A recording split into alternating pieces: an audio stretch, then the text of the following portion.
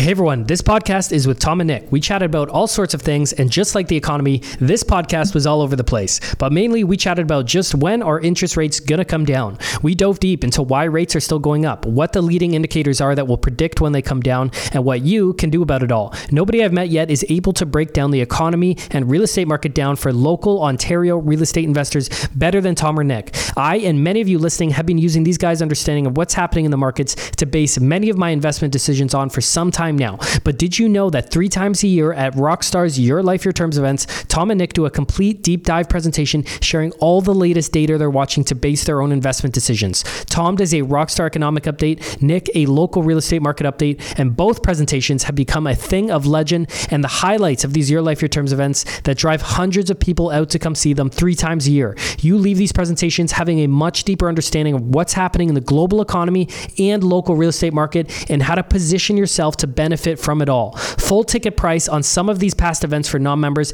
has been as high as $500. But as a Rockstar Inner Circle member, these events are completely free for you to come out and even bring guests for free as well. If you want to check out what these Your Life, Your Terms events look like that Rockstar members get full access to for themselves and their guests, go to rockstarinnercircle.com, watch the video on the homepage, explore the website, you'll get an idea of it all. Hundreds of local active investors attend these events. The last one had over 900 people come out, and we're expecting to break 1,000 plus people at the next event happening on October 14th, 2023 in Mississauga. This is going to be our biggest and baddest Your Life, Your Terms event ever. Tom's presenting his economic update, Nick the local market update, and we have 4 other insane guest speakers planned that we'll be announcing soon. Stay tuned for that. If you're interested in this upcoming event, go to rockstarinnercircle.com, watch the video, and explore the website to learn more about how we help Canadians live life on their own terms. Now, onto the podcast.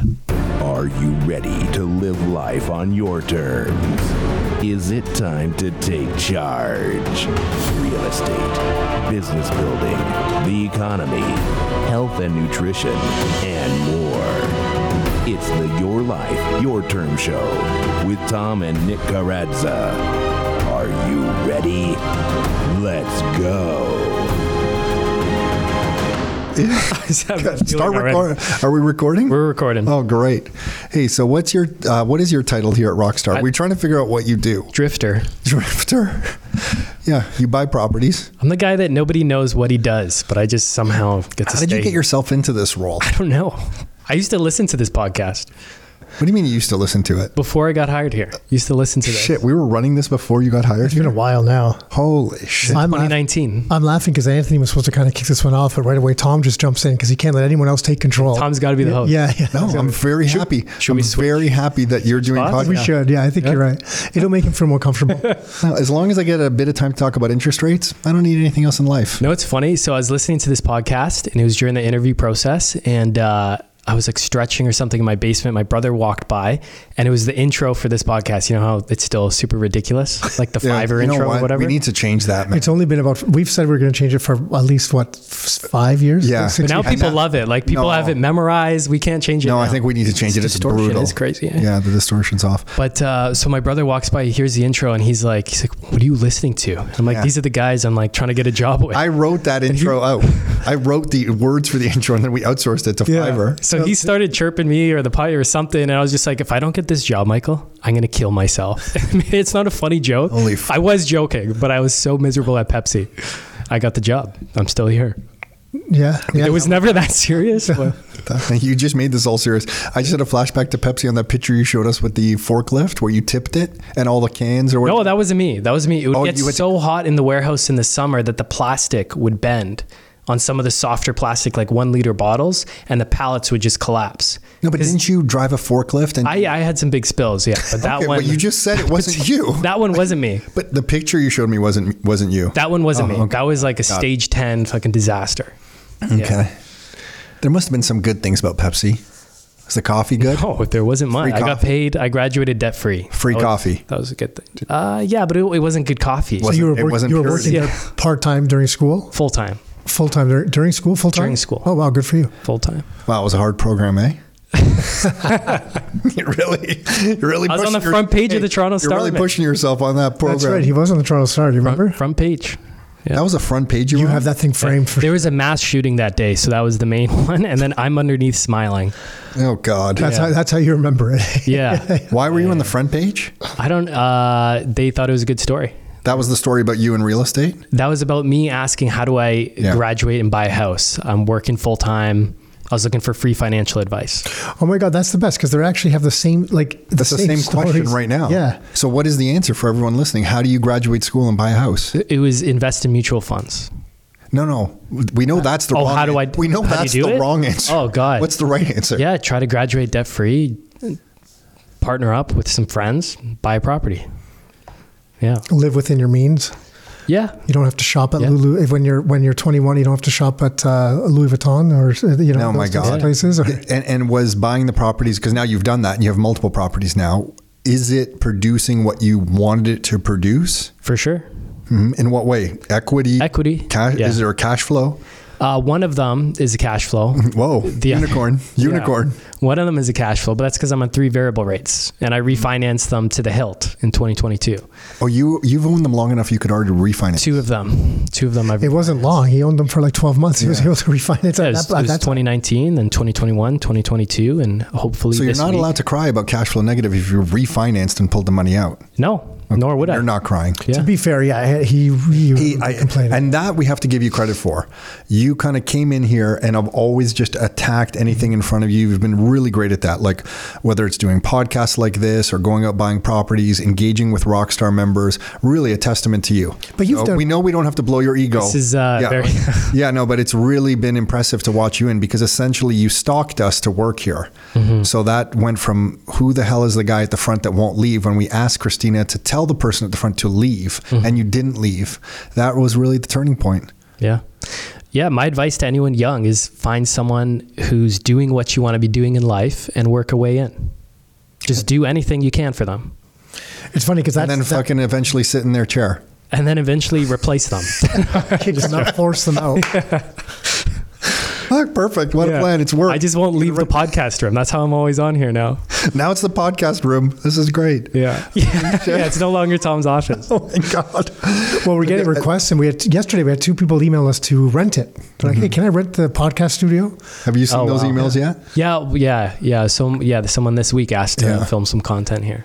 I think we have the answer. We can talk about that offline. But so you're doing this. And anything else on the properties that was trickier than you thought? Just the stress. It's been stressful. It's been stressful. Did you have to evict somebody already? Yeah. Well, we did cash for keys, but they didn't pay us for 4 months before that.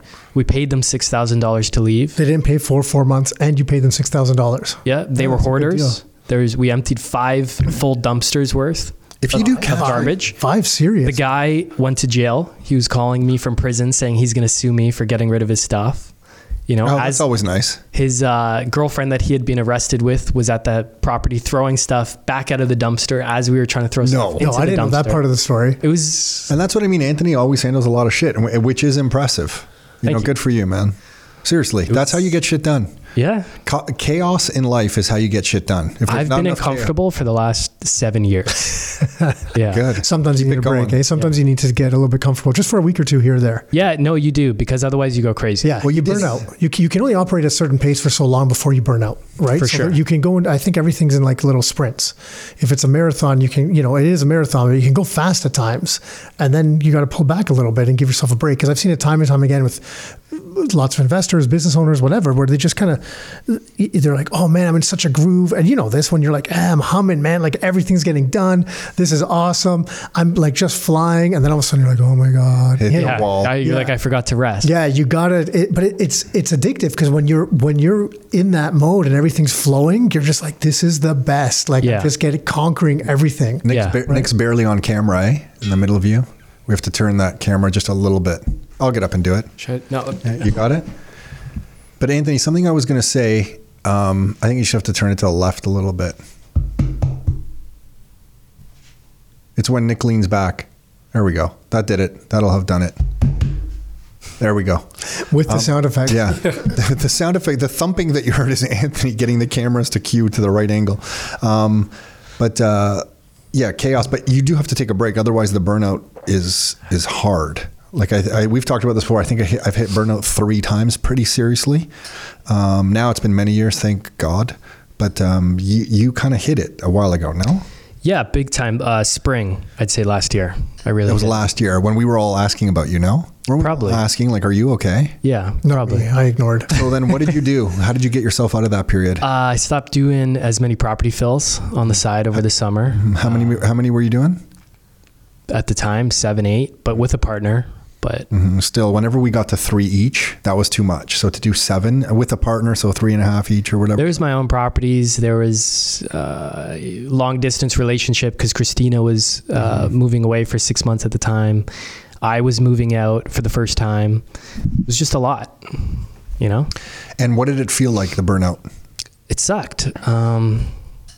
Just, you're drained. Like, you don't feel like yourself. You know, you're like a shell of a person. When you wake up in the It's morning, like a depersonalization. what do you feel like in the first thing in the morning? Exhausted? You just dread the day ahead because you're like, I have so much stuff to do. And you know your body needs rest, but you've maybe overcommitted yourself to the point where you don't want to let people down because you've made those commitments to them. So like if I've taken on a bunch of property fills or I have some responsibilities here that I've committed to, or, you know, to my real estate partner, to figuring out whatever mess we were in with the property at the time. You don't want to back away from that commitment. You want to see the commitment through, even though your body's screaming like, dude, you need to slow down. You need to chill out. Like, you can't do this. You should have stopped this like months ago. Right. But if you're caught in it, like I was caught in it for like 2 months, where it's just like, okay, let me just see everything through and just say no to everything else. When you're well rested, when do you wake up in the morning and you're excited and you jump? What is on your plate during those times? Property stuff. Like if it's purchasing a property, like right now I'm trying to get financing and stuff. It's exciting. So I've been burned out this past weekend just dealing with it because it's been a mess trying to get stuff, but it's exciting. Like I was telling Chris, so I'm buying it with Christina and another partner, and it's pure chaos. But I was telling him, like, I love this because we're finding all these ways to get around things. And I was like, I love figuring out these problems. Like, I absolutely love it. It's chaotic. It's stressful. She's having like a panic attack because of it all. You know, she might lose a deposit, this, that. Like, she's going through worst case scenarios. Lose a deposit? You guys? No, we're not actually. I wouldn't actually do that, but. It's down to the wire or whatever. And I was like, I just love solving these problems, even though it's pure chaos.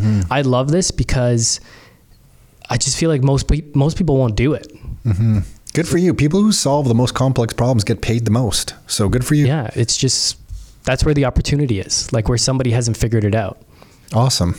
Yeah. So- and nobody wants to handle that stress. Like, it's exciting and stress. Just after those periods, you do need to intentionally take a break. Yeah, so you had a blog post that I quoted to Christina on the weekend. I was like, Tom had this blog post I read like months ago, and one thing stuck out from it.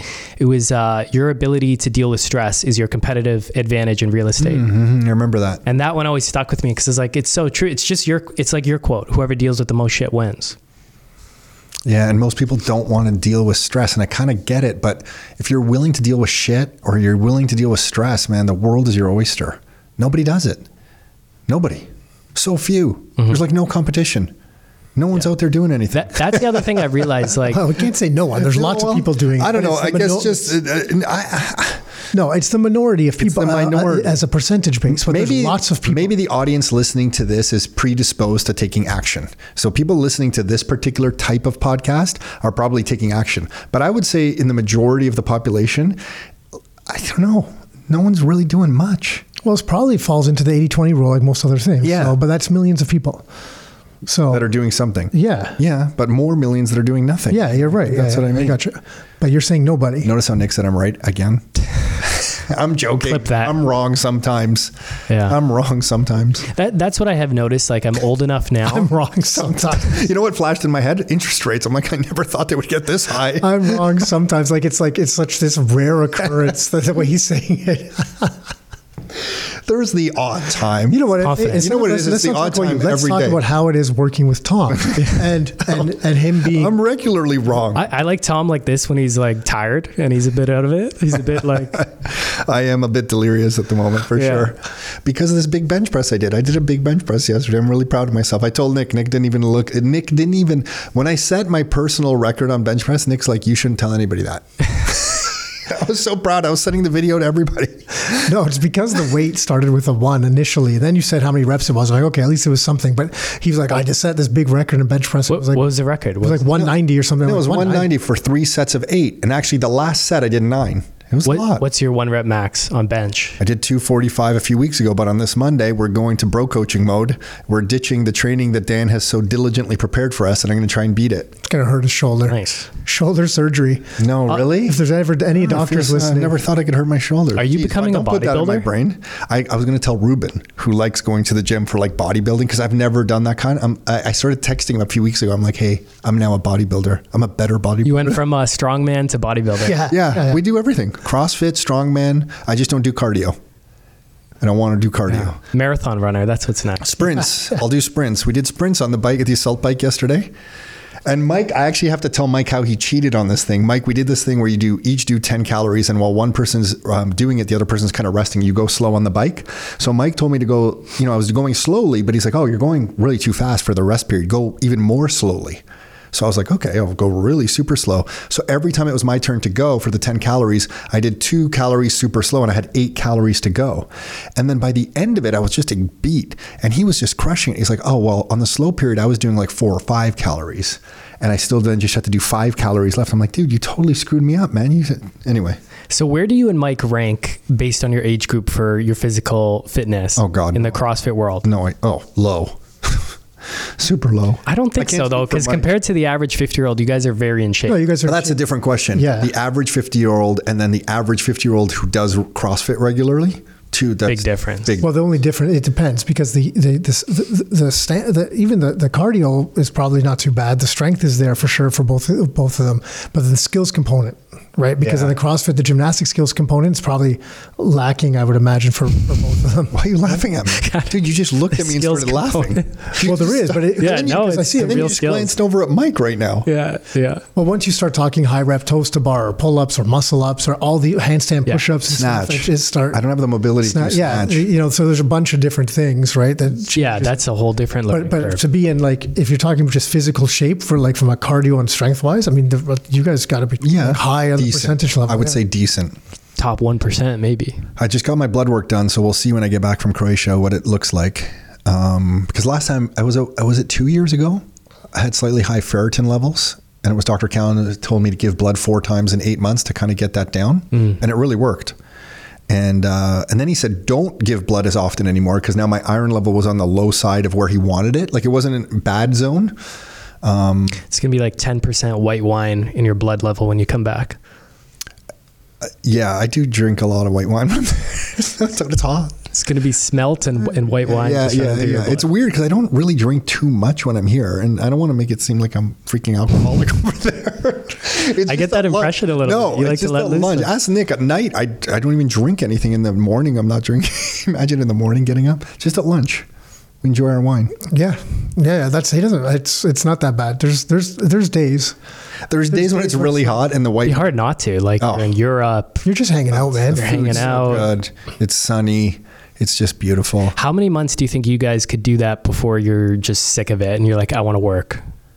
You need a purpose in life, so it's not too long. After a little while, like I think I could probably go a couple more weeks than Nick. I work when I'm there. I just stay. I keep my thumb on the pulse. Well, you see it. Like there's emails and stuff like that. So there's a lot of stuff I won't do, like project work and that type of thing, but I keep my thumb on the pulse and just kind of going through just emails and just when there's certain things that need to be done or whatever. And that way I just know it's almost like a check-in, right? Maybe it's whatever, an hour to two a day. I don't mind it. I kind of like it. I'm up first out of everyone, out of both families. I'm usually gone in the morning. I go to the gym. Sometimes I come back from the gym from working out and everyone's still asleep. And I'm like, okay, hop on the computer for an hour or so. People are getting up, starting to have breakfast. I'm like, great. Shut down the computer. Now I've gotten up. I've had my workout. I've worked for like an hour, just cut up and everything if it's needed. Or a nice day. Or I don't work. I'm just kind of reading some things like that I've wanted to read online or a couple of videos I've wanted to check out. So I watch that type of stuff. And then, then I get up and then I have breakfast with the family and do that stuff. So to me, that's like my favorite kind of day is like that. Oh, that's the best. Yeah. Because then I feel like I've accomplished enough. And now I'm like, all right, let's just chill. Whatever you guys want to do, I'm good. Yeah, you can enjoy the whole day. Yeah. You've taken care of everything you need to. Those are good days.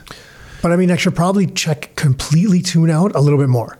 Like if I go there at least for like a week or two, just like completely check out. Don't check anything, just leave it all. That's probably the better way to do it. That's what I do. Thumb off the pulse. Yeah. I shouldn't say that entirely. I still check in and stuff. Because I'm checking stuff. I'm asking him, what do you think about this? I don't even have to check anything because Nick's like, hey, this came in. And I'm like, oh my gosh. Do you think that in your guys' future, you'll probably just extend that time period? Yes. Yeah. And there'll be one more location. I think it'll be Florida. And then there'll be the triangle. The triangle must be completed. So then it'll be Croatia, somewhere in Ontario. It might be like up at Blue Mountain or here in Oakville or whatever. And then I think it's going to be Florida. I never cared for a place that was warm and to leave in the winter for a bit. Maybe as I've gotten older or something, but now it's a little bit more appealing to me. I still wouldn't regularly use it. Like my kids are they're at the beginning. My oldest is going to grade 8. So she's just at the beginning of high school. That's going to limit how much time we can start spending away and stuff like that. So I'm not going to be able to use it. Like it's still not really something that would be used often in my life right now, but I can see myself in the future wanting that and using it a little bit more often as they get older. Because I know Tom's kids, like, Aiden's got 1 year left of university, then so he's completely self-sufficient, and Sienna's just wrapping up high school now, so like it's just a different phase, right? It's cool that Aiden even wants to still go, being the age he is, to go hang out with his family for like 3 weeks. Oh, I thought you went to university. Yeah, that's what I was thinking. Yeah, because I don't think he really wants to go back, but no, that's a mistake. Jeez. He knows it too. He knows it, and we tell him, we laugh. Yeah. Go get it, check the box, be gone. But for anyone listening, I think the interpersonal skills you get from just dealing with university and maybe even not agreeing with some of the content, but still doing it anyway. There's discipline there involved. There's critical thinking involved. It's still, there's definitely value. I can see the value. I don't know about the pure educational content in and of itself, but the experience in its entirety definitely still has value. One of the big things that I've seen that's good ChatGPT is going to completely ruin is that a difference when we've been interviewing with different people and going back and forth for different things when we're hiring. Not everyone, of course, but on average, people with a post-secondary degree, college or university, their communication skills, their written communication skills are better. And I really feel that written communication is still very important in this world, maybe more so because of text messages, emails, that type of stuff. I think it's even even to engage with AI. Yeah. Well, now that'll be a whole different thing. But I'm worried that as people use AI more for that type of stuff, that they don't develop the skills themselves. And I think there's a lot of benefit to it outside of just the communication side. I think it's the way the brain works, the critical thinking, the way you just analyze different things. And I don't it's so early, you don't know how that's going to change things, but I feel like that could potentially be a problem because I think a lot of the information now in a lot of programs, information is moving so quick and we get access to it so readily, it's so readily available that the university programs are outdated, a lot of them. And so they can't keep up with the politics they have, and the profs that want their textbook in this and all this stuff. They just can't keep up. So it's these other skills that make it valuable. And if they lose the other skills, then what? Then what's really left there? I don't know how much, the university actually contributed to my communication skills. I think more so maybe the university just like self-selects for the people with good communication skills Could be. that already had it, just naturally, or just high intelligence levels when it comes to written and verbal communication. I don't know how much it really helped me. Like I wrote a few essays.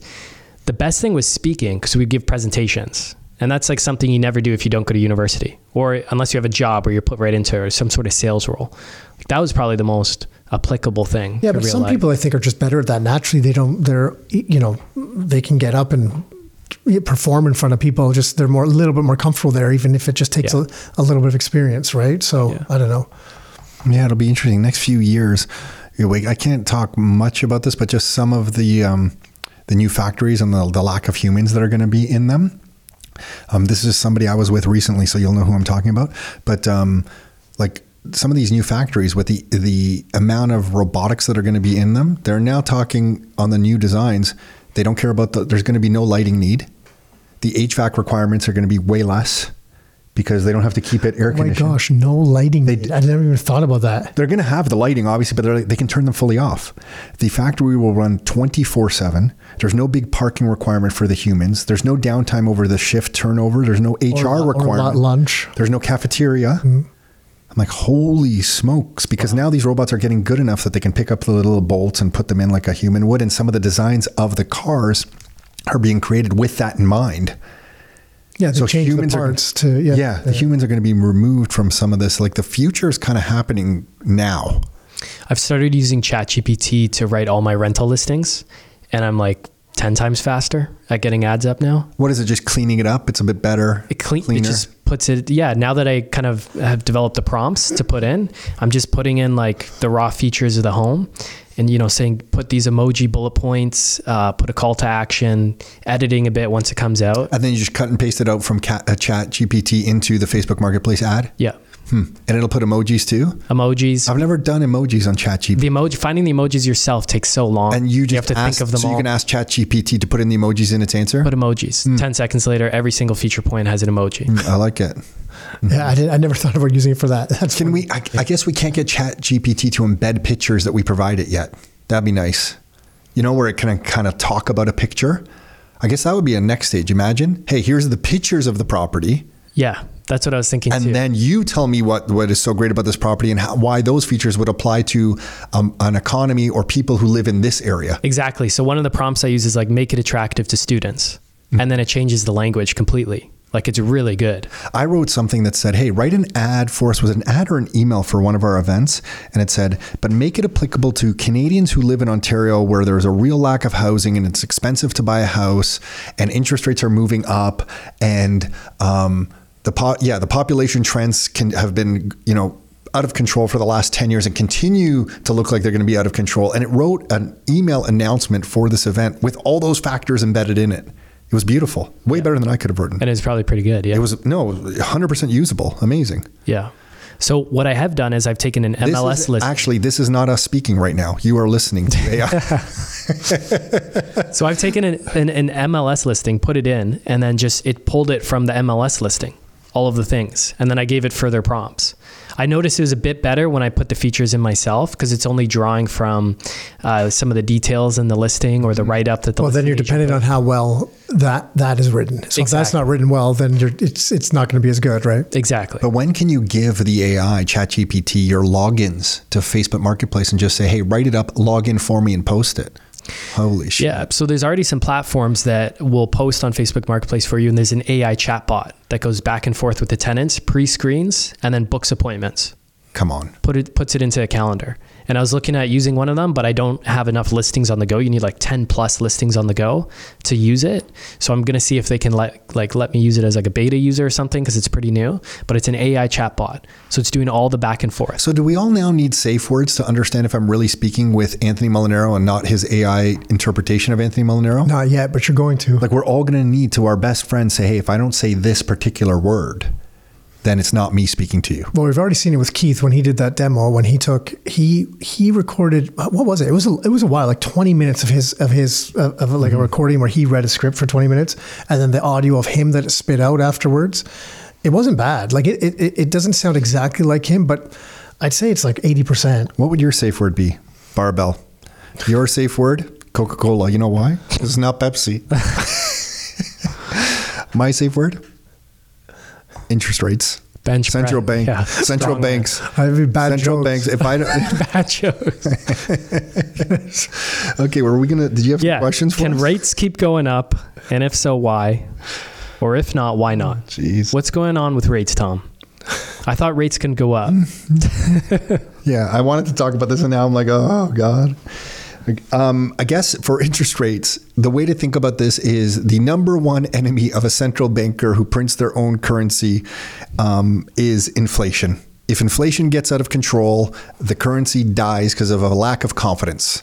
So if the central banking system does not defeat inflation definitively, the game is up, the system crashes, it's all over because nobody wants to hold the currency and people would rather buy a washing machine or a chair than hold currency. And when you say inflation, you mean high levels of inflation because they want inflation. And I guess I really mean, maybe the better understanding of it is like a devaluation. Like they print so much that maybe you don't get inflation, price increases in some areas and you do in other areas, but a big devaluation of the currency. Well, they're happy with a bit of inflation. Yeah. Because they want that. But it's, well, they need it. Yeah. But so when you say that their biggest concern is inflation, I think you mean it's just out of control. Because for exactly the reasons you said, because then people don't want to hold the currency. They're like, everything else is going to be more valuable in the future or worth more dollars. However you want to look at it, it's going to cost me more. So get rid of these dollars. I'm just going to put it into the economy to buy these goods, which then, perpetuates, and moves everything forward faster and faster. And if you look at what Canada did, Canada announced that it was going to pause a few months ago. We were going to pause our interest rate hikes. Remember, that was the language. We're pausing. And then that was what, February, I think? It was March. Was it March? I think it was March. And then we didn't pause. We raised again. Why did they raise again? Because the price of things kept going up. So they thought, holy shit, we need to stop this. But this last raise, the inflation numbers have started coming down. Not down enough.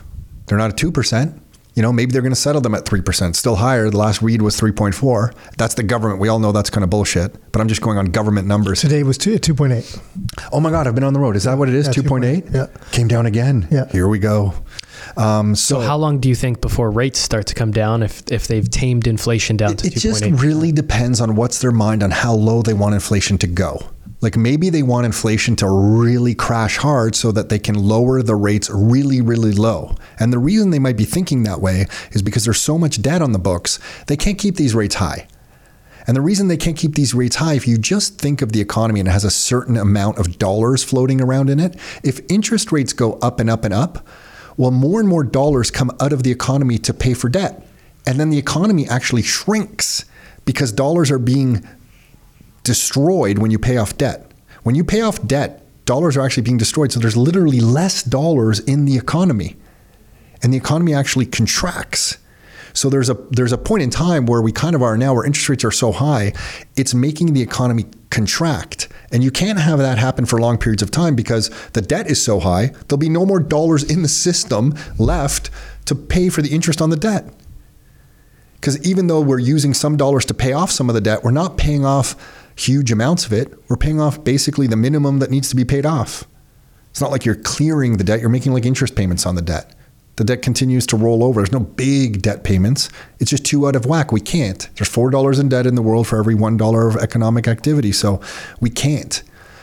So you can't have it. You need the inflation. You need more dollars in the system ultimately to pay for all the debt. So then to Anthony's question, because some people felt like your opinion before was that rates couldn't go up, but rates obviously are up and they're up a lot. So how does that work? Because I guess my and I know that, like, I know what your opinion was, like it was a little bit more in depth than that, but just to answer the question. Yeah. Can I clarify? So maybe why I thought that you felt that way, or what my understanding of it was that the government is so in debt that they can't raise interest rates because they'll default on their own debt. Like Correct. They can't pay their own Correct. debt back. And so that's what was maybe why you were saying they can't raise rates in any significant way for a long period of time. Yeah, I think the last part of your sentence there is everything. Yeah. It's people think it's been a long period of time. We've had low rates since 2008. And now we've had high rates for what, like 10 or 12 or 14 months? Like the real low rate environment came in like about 2000, right? So they can kind of bluff their way through this period and hold rates high. But let's face it, there's been several the biggest bank ever to fail in the US failed a few months ago. Multiple banks actually failed. They had to come up with a new program, not called quantitative easing. They called it the BTFD program or whatever it is, like some other thing to save the banks from having to offload treasuries to save themselves. So they basically put some new, whatever you want to call it, QE. Some people don't like it called money printing, but they came up with some new thing to kind of save the system. You now have people all across the country of Canada strapped for cash. Now, the next thing is, what are government revenues going to look like 6 months from now? If the economy is contracting, or people are spending less because more of their money is going to debt, what are government revenues going to look like? And we really haven't paid down our government debt. We're just making interest payments on the debt. So now the U.S. publishes their numbers. Well, we're growing the debt. And We can't pay it down because we're in a deficit. The U.S. debt went up $1 trillion in the last 30 days. $1 trillion. Out of how much total? Now it's like 32.5. But when we started Rockstar Real Estate, it was 8. Yeah, it's accelerating. It's accelerating. And so, and the reason it's accelerating, it's just with a debt-based system. I guess the way I like to explain is like, listen, in this system, when the first dollar came into existence, it came into existence with interest. So when the first dollar came into existence, and it didn't quite work exactly like this, but I like explaining it. It's kind of clear to me. When the first dollar came into the system, it came in and you owed interest on it. But if $1 exists in the economy and it was borrowed into existence because all our money is debt, and you had to pay back $1.10 because the interest was 10%, let's say, where does the 10 cents come from to pay all of that back? If only $1 exists, because the central banks created it out of thin air and said, here's the first dollar for the Canadian economy. Here's the dollar. But by the way, you owe me $1.10 back. Well, where do you get the 10 cents? The only other way to get the 10 cents is to do what? Borrow from me again. Mm-hmm. Now $2 exists, but you owe $2.20 back. Well, how do you get the 20 cents to pay back the $2.20? Okay. So just to bring it back to the inflation question. So did they have to raise so quickly, so aggressively because they know in the long term they actually can't keep it this high? So look, first, it's only been a year, right? So to your earlier point, like it feels like this stuff is there's a lot happened, but really rates have been they're barely considered. It's starting to hit now. Like the pain is starting to hit now. So it's really been a year of this kind of upswing. It's been slightly more, but from when they got to a point where people are like, hey, these are starting to like impact me a little bit, right? So it hasn't been that long. And I think the point is, and maybe you're right about what you're saying about like, they tried to get it up aggressively to stop inflation quickly so they can bring them back down. And maybe that's the case. And if you look at the interest payments on the debt, so like the U.S. interest payments, that graph's crazy because in the last year, it literally goes vertical. Like it goes straight up. It's just not sustainable. So that's why, going back to what you were saying earlier, and Tom, what you were saying in the past was that it's very hard to see a way they can keep them this high for any extended period of time. Because you'll suck all the dollars out of the economy. There'll be no dollars left. The interest payments on the debt they're approaching $1 trillion a year. $1 trillion just in interest, right? That's like up about what 300%. I think is it? Yeah, a year ago annualized. I think they were like 380 right? Or something. And like what's their income for the year? What are the tax I think last year was like 4-point-something trillion, and now if there's a recession, it's going to slip under 4, I would imagine. The next kind of time they have the budget. So like if the economy shrinks and they collect like 3.9 and interest is like $1 trillion, you're talking about like what, 25% of every dollar that you bring in just goes to interest on the system. Don't they have a huge amount of unfunded liabilities too? And unfunded liabilities for everyone listening is bullshit. They call them unfunded or off balance sheet. If Nick and I in this business had debt that we owed, we can't keep it off our balance sheet. It has to be on the balance sheet. Mm-hmm. So these guys are keeping debt, which it's all added up to like $101 trillion or whatever. So yeah, it's way more debt. Yeah, and that's for Medicaid and Social Security, whatever they have down there that they don't have enough savings to pay for. But yeah, there's all that stuff too.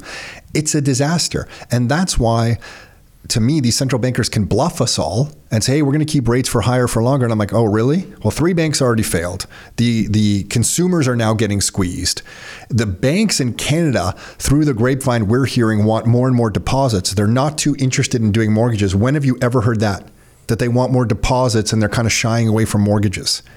So there's cracks forming everywhere, and you're telling me that you're not going to lower rates until like sometime maybe late 2024, 2025? I'm like, well, I don't know. I'm going to call your bluff.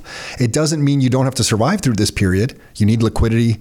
You need enough cash to survive. Are they actually saying 2024, 2025? Well, it's all bullshit. That? Yeah, sometimes they say. Now I think the latest Bank of Canada projection is saying that inflation is going to go back to where they want it. I might understand. I believe it's 2025. They're saying now. I don't believe any Bank of Canada projections because they're wrong every single effing time. So I just ignore them all and then you got to get the information yourself and make your own projection because it's likely that your own projection is going to be more accurate than theirs. And they update theirs every month. And it's still flipping. Well, they told all Canadians, don't worry, rates are going to be low for at least, several years into 2024. Do you remember that? Mm-hmm. When TIF came out and said that? I think end of 2023 was. And late 2023. Something like that. So then they changed the story. And now we're being told, well, rates are going to be higher for longer. So before they told us they're going to be lower for longer, they lied on that. Now they're telling us they're going to be higher for longer. And I'm saying, well, I think you're lying on that. How are you going to keep them higher for longer? This doesn't really make sense to me. You're going to crash everything into the ground. If the purpose is to crash the entire economy right into the ground, okay, yes. And why do you think they won't do that? There's just not enough dollars in the system to pay for the interest. No, why do you think they won't crash the economy into the ground? Yeah. Oh, yeah, no, maybe. If they wanted to release some CBDC and force everyone to get some new currency, I just don't think they're that organized. By crashing things into the ground, keeping rates high, would they technically be defaulting on their own debt? It depends what you're calling crashing things into the ground, but yeah, that's what I'm talking about. Like Canadian banks failing and them defaulting on their own debt. Who holds the most debt of Canadian debt? It's going to be other sovereigns and big banks. So those are the people who have the most influence on the government. So you're telling me the people who have the most influence in the government are going to say, yeah, bring it all down? I don't think that's going to be the answer. I think the answer is going to be inflation. We're out of money.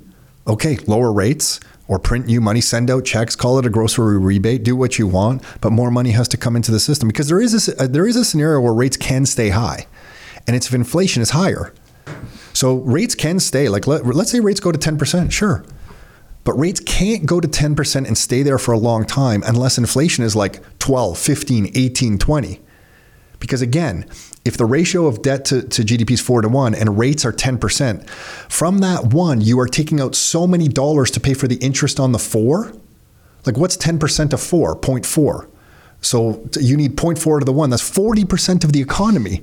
40% of the floating circulation of the economy has to go just to interest payments. I mean, it's not going to happen. You're going to have to inflate it.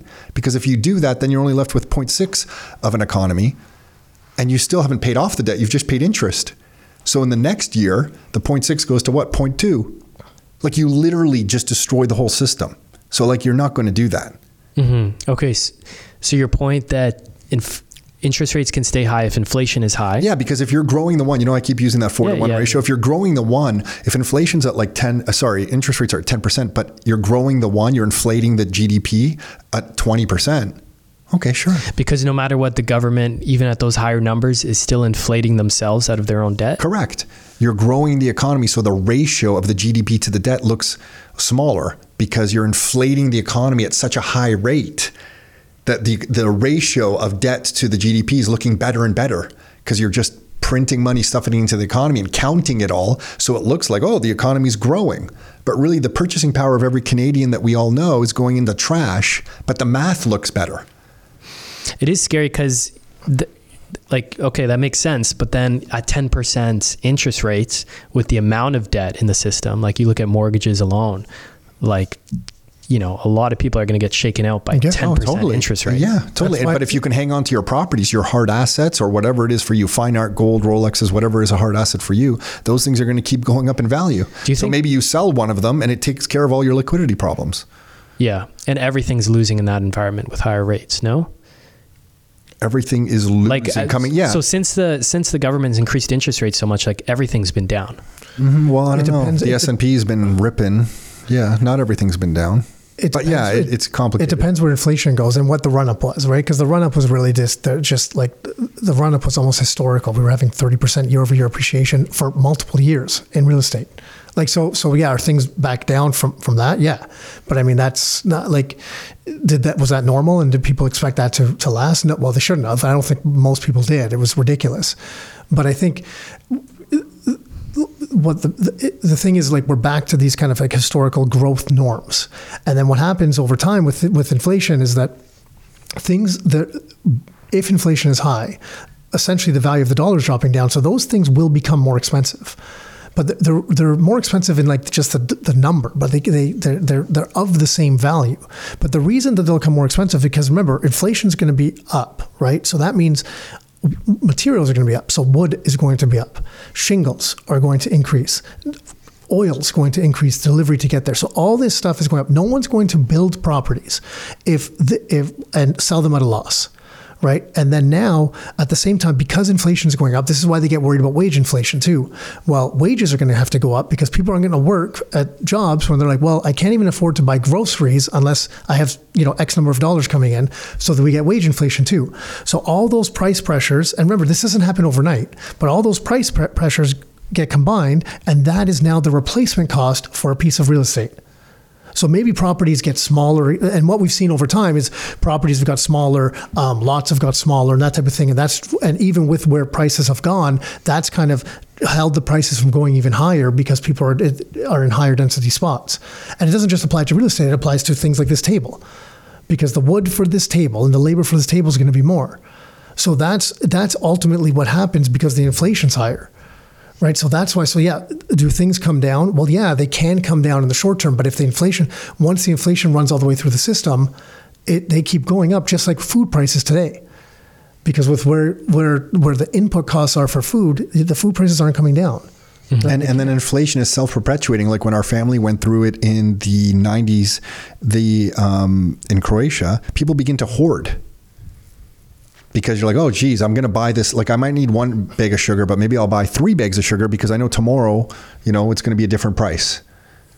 Well, I mean, we had someone from our office go overseas to a wedding that was supposed to be in September. In Egypt, right? So high inflation environment right now, like really high. Like they've now, I think it was 3 large devaluations in about the last year of the Egyptian pound, and they pulled their wedding up from September to July because they were worried they wouldn't be able to afford not just the wedding because the inflation is so high, but the furniture, like the stuff they needed for after the wedding. They had to buy it now, and they wanted to be married to get all this stuff done because they're worried they can't afford their lifestyle afterwards because the inflation is going so high. Mm-hmm. So the value, that's not the value of like properties and stuff. That's the cost of hosting a wedding.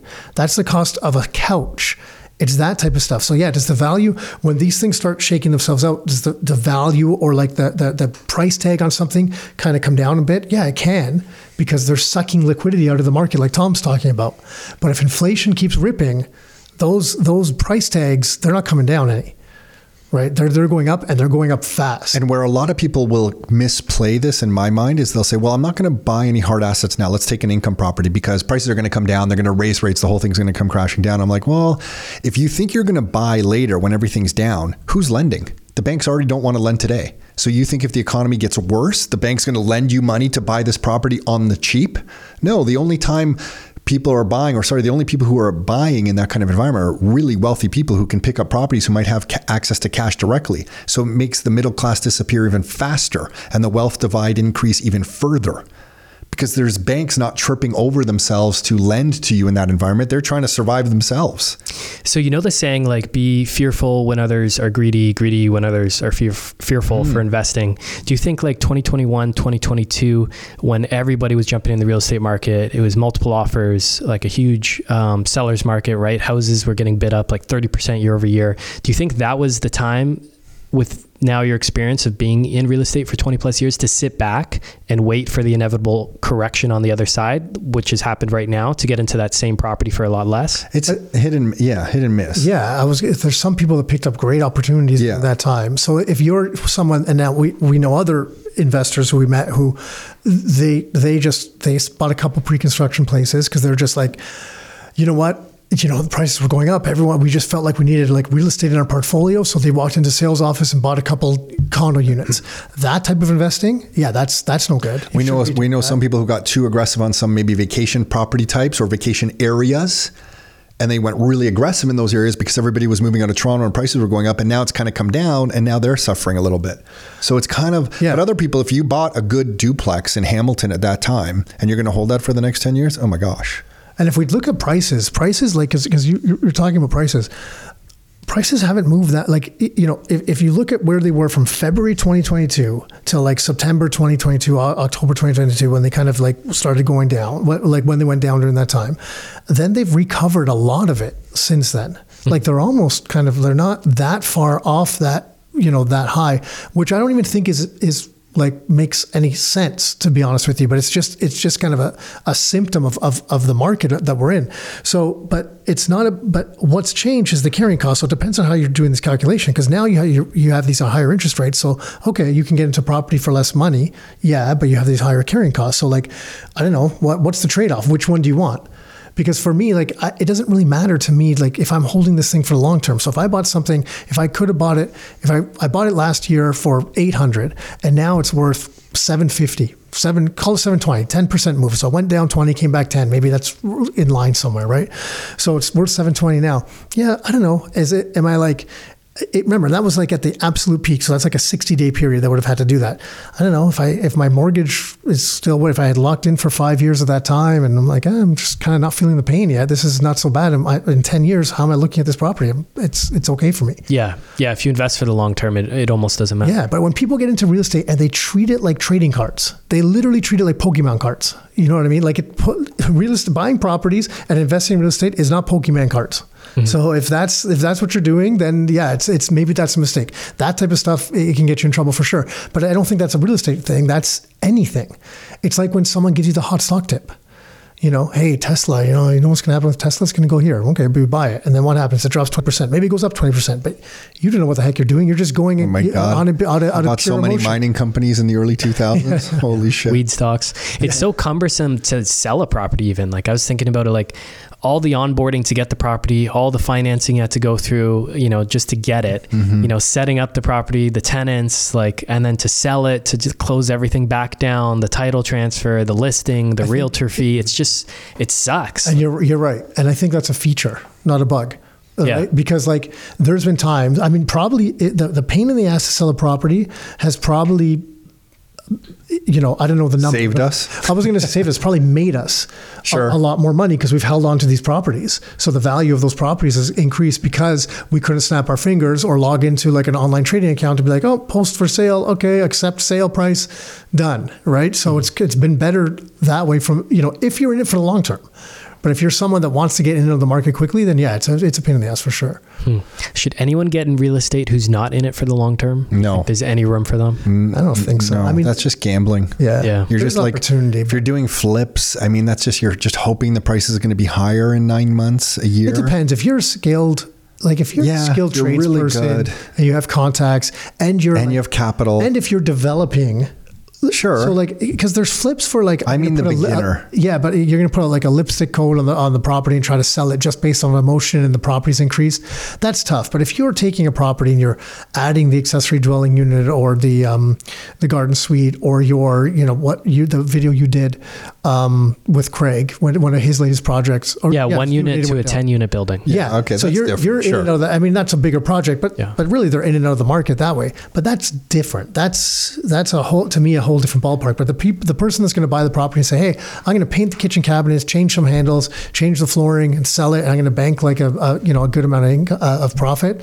It's tough, man. With all the fees involved, you know, and the land transfer tax and that type of stuff. Development charges. Even when you talk to Craig and Leonid there who were doing that project, they have a long-term mindset. You know, they don't really think they're flipping that property. Most people, even if they're going to flip a property, they're thinking long-term. Nick and I have never purchased a property that we thought we wouldn't own for at least 10 years, even if we were doing a rent-to-own on 2 or 3 year term. We started at 2 years and it went to 3 year rent-to-owns. We were like, would we own this for 10 years as is? And if the answer was yes, then we would proceed. Yeah, that's always been the filter that I've used after hearing that from you guys. Yeah, because sometimes you would have tenants back, like, well, I mean, still today, but what was happening to us at the time? They're like, hey, I don't like this house. I want another house a little bit cheaper or whatever. So they're like, hey, here's the down payment money I have. I'll pay you this much per month. And then, you know, they want us to buy this property for them, which we were open to and we'll do. And we've helped a lot of investors do that. But then the tenants would pick a property that really was something that we didn't want to own for 5 or 10 years.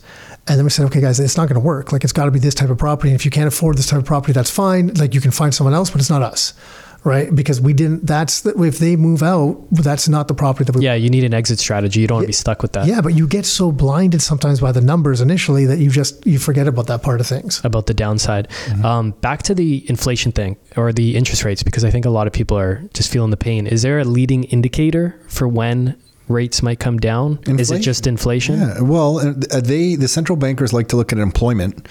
So if we see inflation and employment, because they're worried employment stays so high that the inflation doesn't disappear because people are making money. So they literally want job losses, which is ridiculous in and of itself. But that would be the other one. So inflation looks like you guys said, today's 2.8. So now we're coming down pretty hard and fast. So the other one will be employment. If the Canadian employment numbers come out, US employment numbers come out lower, they're going lower and lower, and unemployment unfortunately is increasing, then we're nearing the end. And you think they just come down, or they keep it up as long as they can to really try to they probably keep it up as long as they can, because then they have more runway to lower it. Right. But I mean, if they keep it, the flip side is if you keep it up for as long as you can, you might just be making a huge financial crisis. Like somewhere out there, listen, if the consumers that we all know and the retailers that we all know and the real estate investors that we all know are suffering right now because everything's tight, think of some of the big corporations who have borrowed to the hilt to buy back their own stock, that lend out. Some of the Canadian banks who are involved with some of those companies. Someone out there right now is probably hurting really bad. And if that trickles through the system, a big pension fund blows up in some weird way, man, they're going to have to lower rates super quick. So here's the counter argument to that. So, because some people will think that we've been in this low interest rate, unsustainable, unrealistic, low interest rate environment for so long that it just doesn't make sense. Like, we're not going back to that. It's not going to happen. And based on whatever you want to base it off of, it's just, charts, you want to base it off demographics, you want to base it off whatever. It's just like, hey, the time of those things is over. Now, to Anthony's point, higher rates are here. Higher rates are here. The sticker price of things is it's coming down. That's it. And that's their opinion of this. And I want your thoughts. I mean, initially, the first thing that comes to mind whenever someone shares that with me is like, you're basing it off of these long-term cycles, which makes sense. I understand long-term cycles. But what's the factor that's often not taken into account when it comes to that with rates is how much debt is in the system now. And that's the one point I often feel that isn't spoken about when Agreed. we talk about that. And I'm like, why are you leaving that out? Because it's very different because they're using the 90s and saying, oh my gosh, that happened there, and prices came down in the real estate market for like 6 years, so now it's going to happen again. And which way, like, I'm not saying it can't or it won't. I mean, like, anything's possible, but I just think that you need to what you were talking about earlier is like, there's other things that need to be in place, right? And for that to happen, there's got to be something else going on, because it comes back down to real rates.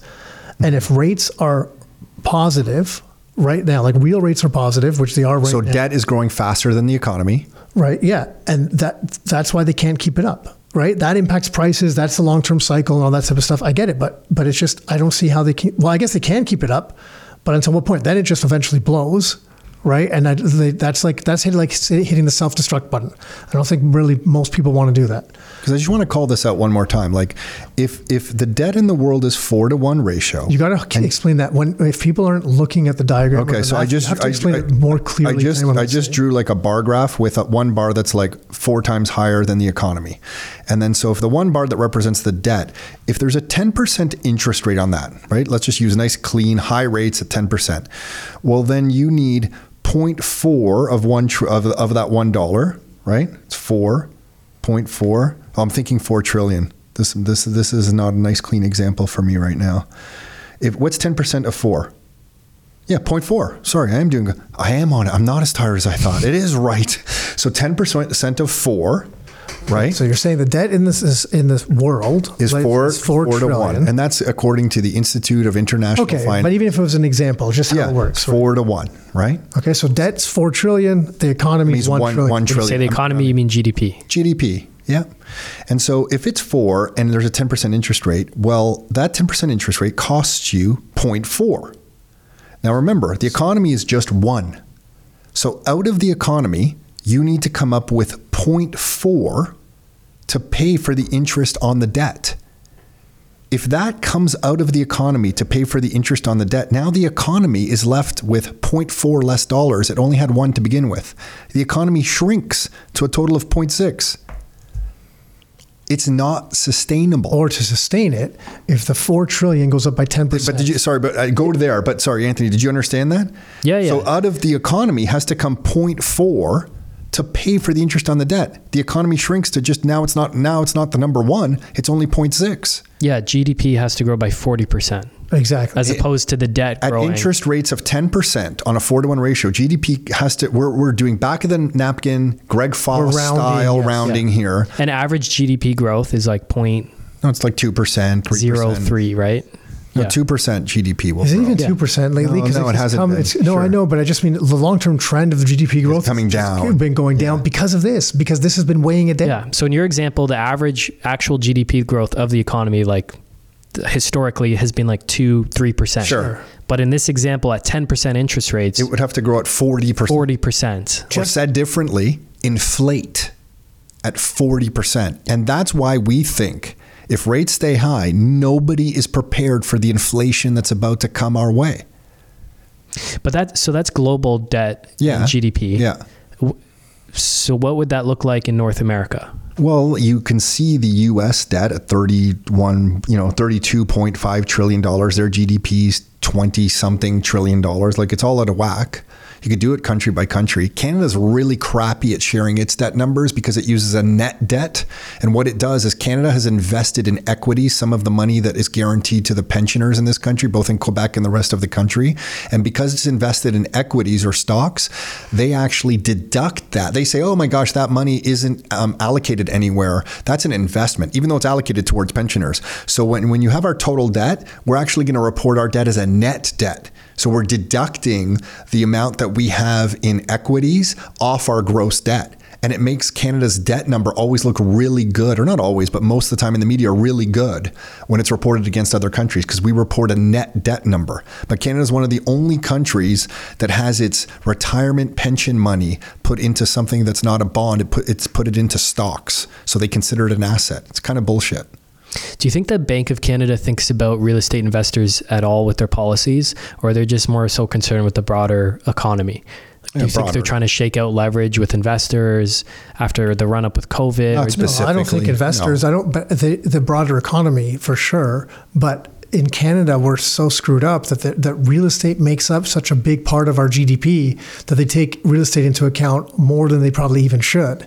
Yeah, it's like Right. 8% of our GDP or I something. thought it was It's even more, but Yeah, maybe. but it shouldn't be that much. I think it was like 12 during the pandemic. Like, it went way up and it maybe kind of that's what it settled was. back down into the historical kind of norm Yeah. it's on. Should look at Does that count everything though? Like construction?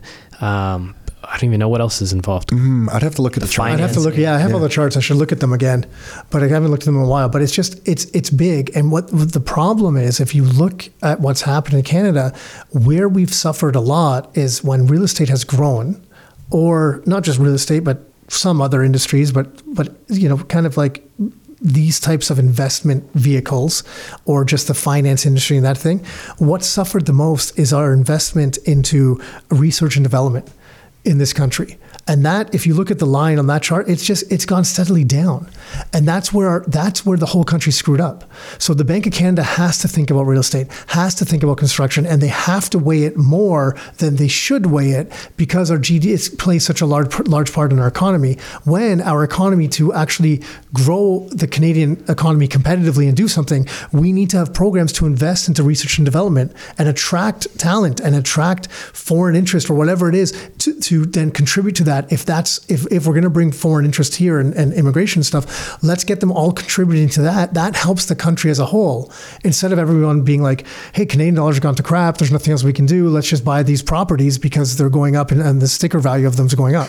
And going back to your point on interest rates, if inflation's really coming down at 2 point whatever it is now, 2.8, but rates are still high, well, now rates are in positive territory. And again, to repeat, now the debt is growing faster than the Canadian economy.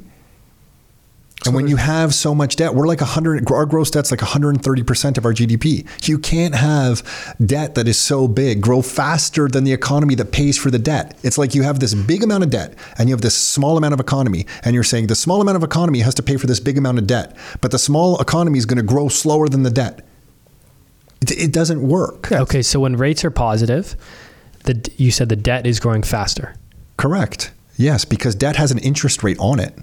Right, real rates, right? So real rates are inflation minus the interest rate. The interest rate. So Interest rate minus inflation. Sorry. Same. The same. interest rate minus inflation. So right now the interest rate's 5%. Yeah. Yeah, minus, call it on average 5% minus, you said Let's say 2.8? Yeah. So we have positive real rates. Yeah. They want financial repression. They want the economy to go faster than the debt. So they want negative real rates. Correct, which means you need inflation higher than the rates, which we currently don't have. And you can do this for some point in time. where things start breaking, where we're seeing cracks. Like if a crack isn't Canadian banks saying we're not interested too much in mortgages right now, I don't know what is a crack. They make a ton of money on mortgages. So for them saying, hey, we're not too eager in getting mortgages right now, the cracks in the system are forming. And then their response is like, we're going to keep it this way until late 2024, 2025. And I'm like, oh, really? Okay. Is that because a lot of Canadian debt is rolling over then and is going to be at those new interest rates? That's also another reason. That's mortgage. Yeah. Well, you're thinking about the mortgage debt. That's 2025, 2026, when not the vast majority, but the two biggest years coming up for mortgage renewals. So I was thinking about that, but then what about the government? Yeah, it's rolling. It's rolling over too at these higher. So they can afford to do it now because everything hasn't rolled over. The U.S. debt has a huge amount rolling over the next 24 months. Do you remember the last Rockstar event when Greg Foss had that slide up on the amount of debt that was rolling over? No, you weren't in the room, were you? The tsunamis, yeah. Were you in the room? What were you doing? Greg Foss. Yeah, you were in the room there. Yeah. Do you remember the tsunami's coming? It's like all the next 24 months, like this year and next year. And that's why the interest, the chart that Nick mentioned earlier that's going straight up, the interest on the U.S. debt's going like straight up. When you see this thing, it's straight up. If you Google St. Louis Federal Reserve interest on debt or something along that, St. Louis Federal Reserve interest expense, federal interest expense, something like that, you'll get the chart. It goes straight up. So they can't keep this game going. Was I supposed to be in the room for Greg Foss? You were. Because I think you were not in the room when I was talking or something. You're like, oh yeah, shit, I didn't want to hear you. I can always watch the recording. I have the privilege of watching the recording after. Oh shit.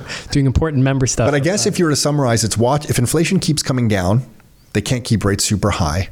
But the next thing to watch is employment, because I think they're scared of employment staying high. They literally want to crush jobs. So those are like the only two those major... are the two big ones in central banking world. Because they want wage inflation. Because if employment's strong, then to keep people employed or to attract talent are going to have to offer more money. If people have more money, they'll put that into the system, which will keep pressuring prices. You said they do want wage inflation.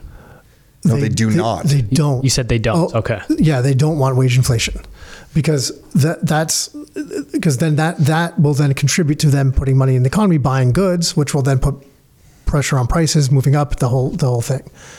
Right. So they're working against the common good, really. We don't have a crystal ball, but to me, I think 2 years ago we started saying this is the decade of volatility. Do you remember us talking about this? Yeah. And I think it's coming again. Like right now, everyone's like, holy shit, rates are going to be so high. And I just think 12 months from now, the conversation is going to be like, holy shit, can you imagine? Like, did you really think it was going to be like coming down so fast, so quick? But 12 months is a long time. And to get there from last year, you have to survive. That might be 2 years. And you need capital. You need to sell a property. Capital to like, that's the downside of all this. So even if everything that, that we think comes to fruition. Doesn't mean there's not pain ahead. And it's not a straight path. It's no different than real estate prices don't go straight up. Like that's not the way it works. Like when people lost a lot in the 90s, it was because they kept holding on and thinking things were going to get better. And then eventually they don't get better and people go bankrupt. So if anyone's listening to this and you're a real estate investor and you have some properties, like if you don't think you can survive liquidity wise, whatever your comfort level is, like 12 months, 18 months, 2 years, you might have to sell a property. That's just how it is.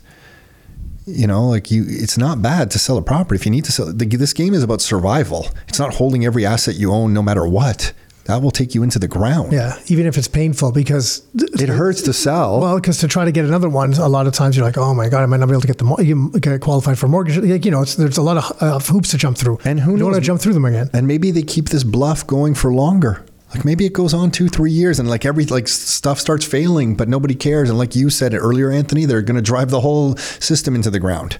Maybe that's the play and we don't know it. There's this magical CBDC waiting to be announced to save the world 18 months from now. And they're just like, fuck it. We're going to crash everything. And then if you want anything, you polite little Canadians, here's some CBDC. You will take our CBDC so you can buy your... So that would be like a full-on currency reevaluation. Do you think they would do if they rolled out the CBC and like revalue the dollar and kind of what they're doing? I think the inflation angle still has to play out. They got to inflate the existing one away. The CBDC would be more just the Canadian dollar. They just change the way the system's structured. Same currency.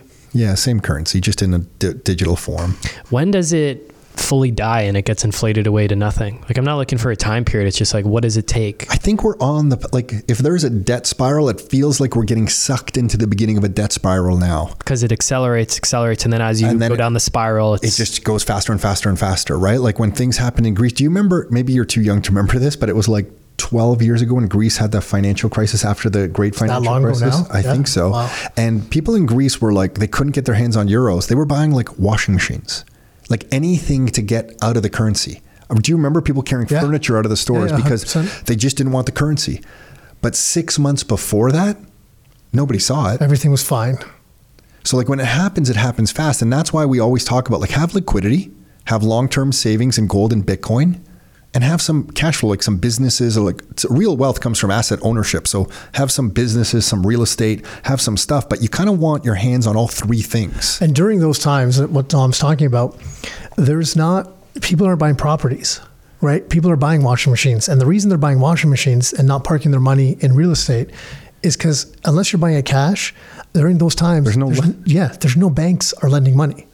So you don't, are you happy you have the assets at that time? Yeah. Was there a run on gold and those types of things in Greece at that time? Yeah, 100%. Same with Cyprus, that type of stuff. But there's no like, well, you know what? Now's the time for me to go buy a property because I'm going to go to the bank and get a mortgage. So the bank's going to be like, we're locking the doors. We're shutting down bank machines and we're limiting the amount people can take out. Never mind giving you a mortgage. Like, get the hell out of here. But if there is a currency reset, like you're saying, the people who have the assets don't really care because their asset is just repriced in whatever Swiss francs or whatever the new currency is. Right? You still have the house. It's just priced in something new. Like that's what happened in Croatia a lot. Some of the banks just valued properties in Swiss francs and they gave out mortgages in Swiss francs because they didn't trust the local currency. So your asset's still the asset. The thing of value is still the thing of value. The dollar denomination of it could change from, the local currency to another currency. So you want the thing. To me, a good property in a good area where there is a population increase is still something of value. But don't even because we're in real estate and we're talking about real estate sounds, that's like, raw real estate. Yeah, but it's not even about that. Like literally it could be this table. Like this thing is going to have the value. More value than the dollar. Yeah, because there's going to be some value associated with this. And whatever the new trading instrument is, we'll have a price for this table. That's what it is. And we saw that with and you've shared that too in the Croatia, right? When it was part of the former Yugoslavia and went through hyperinflation at that time. Like that's just the way it worked. I don't know about your truck that you bought last year, but my truck's $5,000 more expensive. No way. This year. I found out my Tesla's more expensive too. Yeah, my you know what's interesting? My truck went up in price. I don't know if it came back down because I saw a couple days ago they dropped the price. I guess because Tesla's now the first one or two trucks came off the line. I saw that Ford dropped the price of the Lightning of their electric truck. So which I thought was interesting because the other prices were up higher. I don't know, but I know there still seems to be a shortage of cars. Yeah. I know the supply demand goes into that stuff. Like the truck I bought is super in demand because there wasn't a large supply as a new model and stuff. So that could be part of it. But I don't know what their supply chain is like because I needed a can of touch-up paint for something I did. I've literally been waiting for this can of touch-up, the little thing that you get from the dealership. It's been at least 2 months. So why are supply chains still messed up? I have no idea, but it's been 2 months. Because the big thing for 3 years was COVID. Anytime there's not a product, COVID. Everyone used that. Yeah, a lot of people just think that we were so globally interconnected. Now that some of the supply chains onshoring back into North America, you're breaking some of the supply chain that you can't just snap your fingers and correct overnight. So it's just going to take time to rebuild. It's going to take time. And we could see worse, and it contributes to inflation. The world ahead is rocky. It's a bit wild. What's your guys' advice for people to just increase their income, just in their day-to-day lives? It's just skills. It's like whatever skills, the in-demand skills. Find something that you like to just spend your time on and just find out where the transactions in the economy in that area are already happening and then interject yourself into the middle of them. So no matter what it is that you like to do, find out if people are transacting and exchanging money for whatever it is you like to do, and then just stick yourself in the middle of those transactions. But you have to provide value and you have to be skillful to provide that value. So just invest in yourself, build your skills up. Yeah. The amount of money we've spent on, first it was real estate knowledge through books, but then those expensive marketing conferences and stuff, those all come back to increase our skills in marketing and enhance our real estate business. It's got to be the skills that other people find valuable to solve a problem or fill a need or that type of thing. Because if your skill is something that people don't want, it doesn't matter how good you are at it. Keep that as a hobby. Unfortunately, it doesn't help, you know. So it's got to be something where that other people see value in as well. So you're solving problems, you're helping people somehow, you're providing some sort of solution that people find valuable. Yeah. So what are the main things you guys look for when you're hiring someone? Like, what are those skills? Right, you're really going on a tangent here with these questions, right? Because I got this little brother. Oh, communication. Do they have good communication skills? Are they a good person? You know, are they resourceful? Are they resilient? I just read But how can you tell that from the... It's difficult. Sometimes I was telling Nick, we're going to just put a book at the other side of the office and say, hey, I forgot that book over there. If you come to interview with us, can you go pick up that book? And by the speed at which you walk and how you deliver the book back is going to... We have no good way, but that's what we're trying to figure out. How resourceful are you? Yeah. Sales skills. I was just reading a Kennedy newsletter, and he was just talking about, you know, just the lack of sales and the fear of sales and how valuable it is just in the world in general. And I think any company, which we also had. I was scared of sales. But any company we've been into, they value people that have those skills a lot, because really sales skills, like some people will attribute that to kind of a negative thing, like you're kind of like forcing something on someone that they don't need or want. And that's not the case. Sales skills is just about being able to educate someone and building a relationship with people. So it goes back to even the communication skills and that stuff. But if you can educate people and you can communicate value and you can communicate just other things and build that relationship, that's what good salespeople really do. And any company that I've ever met would value those skills. Mm-hmm. Do you guys have like a conscious overriding like management philosophy that you guys have kind of developed between the two of you, like from 10 or 12 years ago or 15 years ago, whenever you hired your first employee? Like how have you changed your thinking about working with employees? I think it's the idea would be to do our best to provide an environment where people can continue to grow. Because I know if I'm not growing or if I'm not learning something new, I get very, very frustrated. So the idea would be, it's not like a management style. It's more, can we produce an environment that presents enough opportunities to people, whereas they continue to evolve as a person, they can still evolve into the business. That would be our style. It's not so much like a specific micromanagement versus hands-off open door policy versus closed door policy. It's more, can we produce an environment that is like this entrepreneurial umbrella that people can plug into and scratch their own itch? And then if we can do that, we'll likely attract great people. Good people will want to stay around. They're growing, succeeding, producing great income for themselves, and all of us flourish together. Did you have to figure that out after some time? Did you not have that in place maybe for some early employees and you're like, damn, we should have we're checked in with them more or something like that? Sure, I think probably, but also you have to accept that when you're in a small business, you can only do so much. And when we were smaller, we would offer books. So maybe we didn't have a role to offer because we were smaller, but we could offer education. Here's this book. Here's some marketing that we're doing. Here's some sales. Here's some real estate stuff. Here's some stuff on our knowledge on money. So we could present these things to hopefully kind of get their mind going and grow. Maybe it's not changing their role, but it's presenting them and producing an environment that is allowing them to grow as a person in their own education. I think I think for me, it was just like, you know, the realization that it's not just the value, the exchange of value isn't work for money. There's got to be more provided. And it's not just about that. Like, okay, well, you're here from, you know, whatever, these hours, and you need to make sure you're working and I'm paying you. So this is what you do. And that's it. It's kind of, you got to provide more than that to people, because it's not, and some people just aren't even driven by money. Like, we need money in our society the way it's structured because we got to pay our bills. And some people are driven by money primarily, and they care most about salary increases and how do I make more money. And some people are like, hey, like, that's good. And, you know, I'm kind of interested in that, but they want growth in other ways, or they want a certain type of environment. So it's just the realization that it's like, if we can, for me, it was just, you've got to just give people more than that.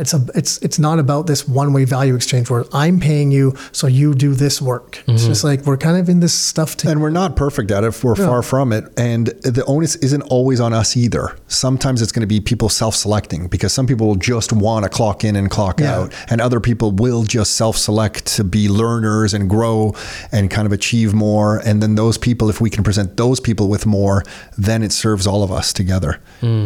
Anthony, I kind of have to wrap up. Yeah, you got to wrap up. We can wrap up. We can wrap here. Anything else that you wanted to share? Yeah. When is interest rates coming down? Yeah, that crystal ball. I don't even know what to say. The closest thing is just watch that. If inflation's now 2.8, because it's coming down, it feels like now it's coming down pretty fast. The next thing to watch is employment. And if that comes down as well, then I got to think we're closer than further away from an interest rate change. You can't have positive real rates in this debt environment. Unless you just intend to crash the entire system. I shouldn't say can't. Like, if you just want to cause chaos and bring the system to its knees for some other purpose, I guess you can. Inflation will bounce a little bit just because of last year's numbers. I think we even had a negative month in there last year. We had like a negative. Did we? So the comparison year over year. So the comparison will probably hit 3 or over 3 again. But I wouldn't like that type of, but everyone's expecting that. So those types of moves, if people see that, I wouldn't be too worried about that. It's any upside surprise where it's like, holy crap, it's up to like 3.8, 3.94 again. It's like, oh, what's going on? But I don't think, They need to kill the beast. Feels like everyone's like running from real estate almost. And like, I want to buy this property this week. And I feel like I'm just looking around like, oh, I think I'm going to take this property. Like, nobody else wants this thing. Like, as long as you can hold it. Yeah. You know, that's the biggest thing. As long as you can, the revenue from it is satisfactory to you, then holding the asset isn't bad. It's just, you need to make sure that you're comfortable with that. For sure. Yeah. Cool. Think we can wrap. Cool. Pleasure chatting, Anthony Molinaro. All right.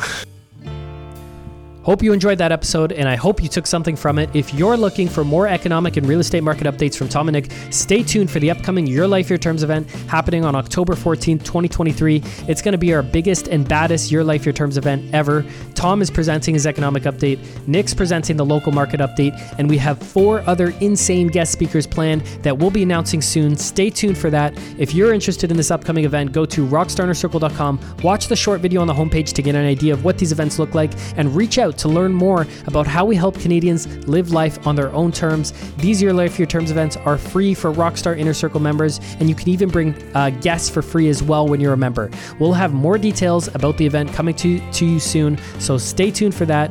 Thank you so much for listening as always, and we hope to catch you on the next episode.